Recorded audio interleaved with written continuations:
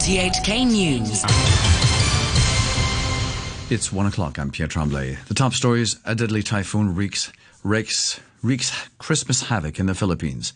A local labor union says protesters should consider a general strike to get their message across peacefully, and the government rejects a rights group's claims of police brutality. Officials in the Philippines say at least 16 people have been killed by Typhoon Phanphon. Tens of thousands more have been left stranded as the storm caused major flooding and damage. Ana Corina Arceo is a journalist with the news website Rappler. In the Visayas region and also in parts of southern Luzon, we have seen homes destroyed, roofs blown off houses, trees uprooted. Some roads have become impassable, and also there are also massive flooding reported in several provinces. A study by the Manila-based Asian Development Bank says storms reduce the Philippines' economic output by around 1 to 3% every year. The chairwoman of the Confederation of Trade Unions says a general strike would be a good way to peacefully protest against the government. Carol Ng helped organize a strike in August that saw up to 350,000 people take part. Ms. Ng says she's also received many inquiries on forming new labor unions from sectors including finance, information technology, and healthcare. She said she hopes that if they organize a general strike, it will prevent more direct confrontation. The government says it rejects in the strongest possible terms a claim by the UK-based human rights group Hong Kong Watch that police have unleashed appalling brutality on protesters this Christmas. The administration says officers have actually showed great restraint. Tom McAlinden has the details. Hong Kong Watch said in its statement that the police's beatings, use of tear gas and water cannon, and the firing of rubber bullets at people's heads on Christmas Eve were further examples of an escalating human rights crisis in Hong Kong. The group's Benedict Rogers said it was truly outrageous police brutality against peaceful shoppers and protesters, and it's time for an international independent inquiry to be set up into the force's actions. But in its own statement, the SAR government says the group's claim couldn't be further from the truth, and the police adopted a measured and restrained approach throughout. Only minimum force was deployed, it says, to tackle arson, brutal assaults on innocent members of the public, reckless vandalism and petrol bomb attacks. A government spokesman describes Mr. Rogers' remarks as fake, utterly irresponsible and grossly unfair, and says it's myths and malicious falsehoods like those that are giving the world an entirely incorrect image of Hong Kong. The union says it's harder and takes longer for workers to clean homes affected by tear gas. The Domestic Workers' General Union said one of its members had found chemical residue inside a home, even though residents closed windows when tear gas was fired. She needed 2 more hours than usual to clean the flat. The union said it has invited experts to give training courses on how to deal with tear gas residue. A partial solar eclipse will be visible in Hong Kong today with clear skies and fine weather. The event started about an hour ago and will reach its maximum at 5 to 2. The observatory says the eclipse can be best observed at places with an unobstructed view towards the southwest, but it reminds people not to look directly at the sun with naked eyes. Aid workers are warning that up to 600,000 more people could be displaced in Syria's rebel-held province of Idlib if the government offensive backed by Russian troops continues there. A senior official of the International Rescue Committee in Syria, Rehana Zawar, says more than 130,000 people have already been forced to leave their homes and are constantly on the move trying to find new shelters. The situation on ground is quite critical and quite horrifying because most of the people, they have just left their homes without anything, and then looking at this harsh weather, they are just trying to find a space where they could have a shelter with their family. The National Human Rights Commission in India has asked the police in the northern state of Uttar Pradesh to explain allegations of rights violations during recent protests against a controversial citizenship law. The law fast-tracks citizenship for non-Muslim migrants from 3 neighboring countries. The BBC's Ambarasan Etirajan reports. The protests in some places have turned violent, and Uttar Pradesh state was the worst affected. Police have used batons, tear gas and even stun grenades to disperse crowds. Some demonstrators have been shot dead, but police said they acted in self-defense when mobs targeted them. Muslim leaders say their communities have been subjected to brutal attacks. They argue that the citizenship law is a precursor to treating them as second-class citizens. You're listening to RTHK. The time is 5 minutes past 1. 17 critically endangered black rhinos have been moved successfully from KwaZulu-Natal province in South Africa to Malawi as part of an anti-poaching exercise in Southern Africa. The details from Simon Hancock. The animals, weighing around 1.4 tonnes each, were taken by Errand Row to Liwondi National Park near Malawi's border with Mozambique. The project involved the African Parks Conservation Organisation, working with British soldiers to train rangers in reducing the illegal trade. So far, 200 rangers have been trained in Malawi, and no high-value species have been poached in Liwondi for at least 2 years. Sport, with a look ahead to tonight's English Premier League action, here's the BBC's Paul Sarras. Spurs will have to face the busy festive period without one of their most influential players. That doesn't look good for Son. It's a red card, and Son puts his hands on his head and collapses down onto his knees. Son Heung-min will miss the games against Brighton, Norwich and Southampton after the club's appeal against the red card he received in Sunday's match against Chelsea was rejected. Son received a straight red card after the video assistant referee determined that he had kicked out at Antonio Rudiger, constituting violent conduct. Chelsea host Southampton on Thursday before travelling to face Arsenal on Sunday. Spurs against Brighton is the first of 9 matches in the Premier League on Boxing Day, with second-place Leicester hosting runaway league leaders Liverpool in the evening game. A win for Brendan Rodgers' side would see them close the gap at the top to 7 points, but the Leicester boss thinks catching the newly crowned Club World Cup winners will prove difficult for any team. I think that there's a gap already where it is, which will be difficult in relation to the number of times that Liverpool have lost. So I think for any team it's going to be very difficult. But our objectives are still very much the same. We can see we still have a lot more to do to get to a level where we would want to be. Reds boss Jurgen Klopp was full of praise for Leicester's 17-goal striker Jamie Vardy. Exceptional striker, what can you say? Over years, since I'm in England, he's one of the top 3 probably, because he's always scoring. He's difficult to defend, always over shoulder, running in your back, playing with the offside line. Really, really, really dangerous.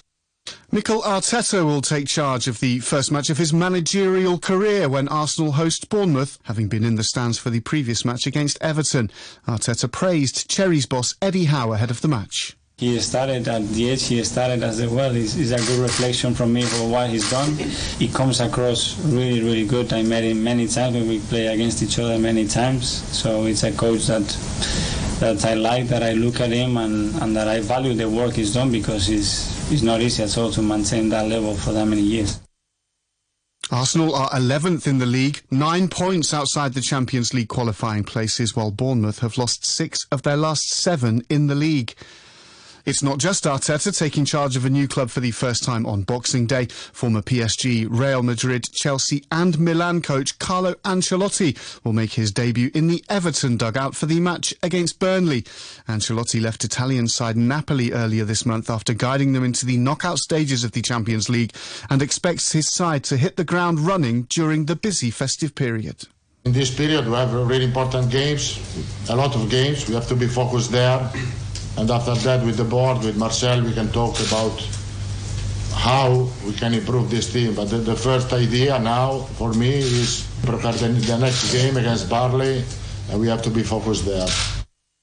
Manchester United host Newcastle at Old Trafford, looking to bounce back from their defeat against bottom club Watford at the weekend.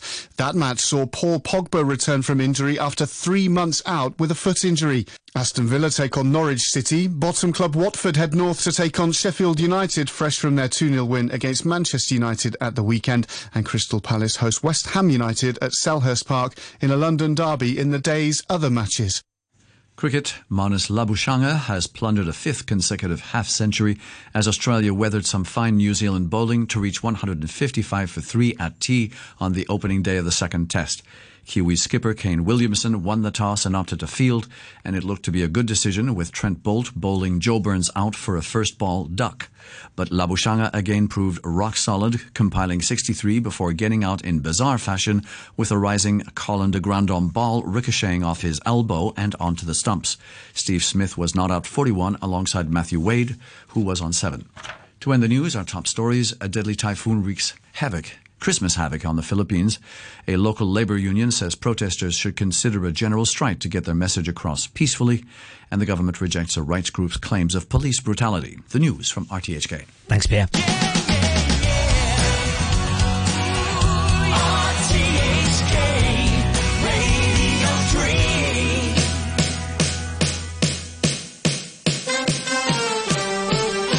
Boxing Day lunchtime with James Ross as we continue through until 2.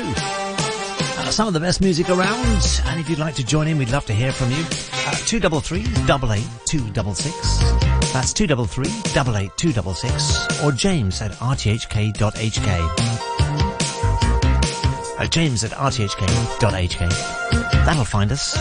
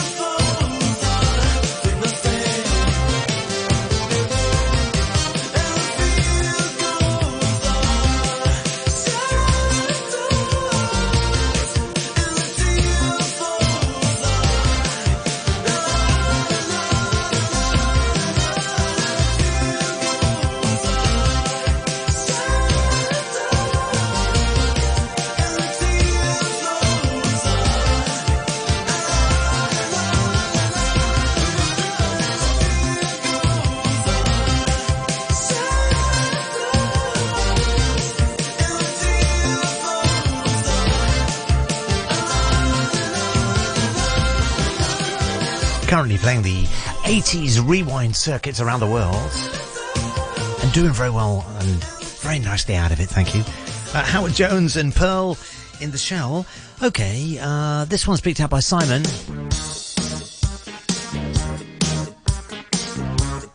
And this is for Steve James. Brackets, apparently. Close brackets.